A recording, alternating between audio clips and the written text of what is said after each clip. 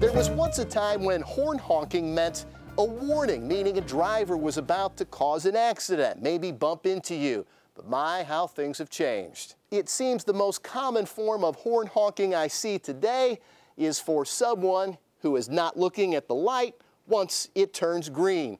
The driver behind them loses patience and lays on the horn. The inventor of the horn probably had no idea people would someday be on their phones not paying attention to a light turning green.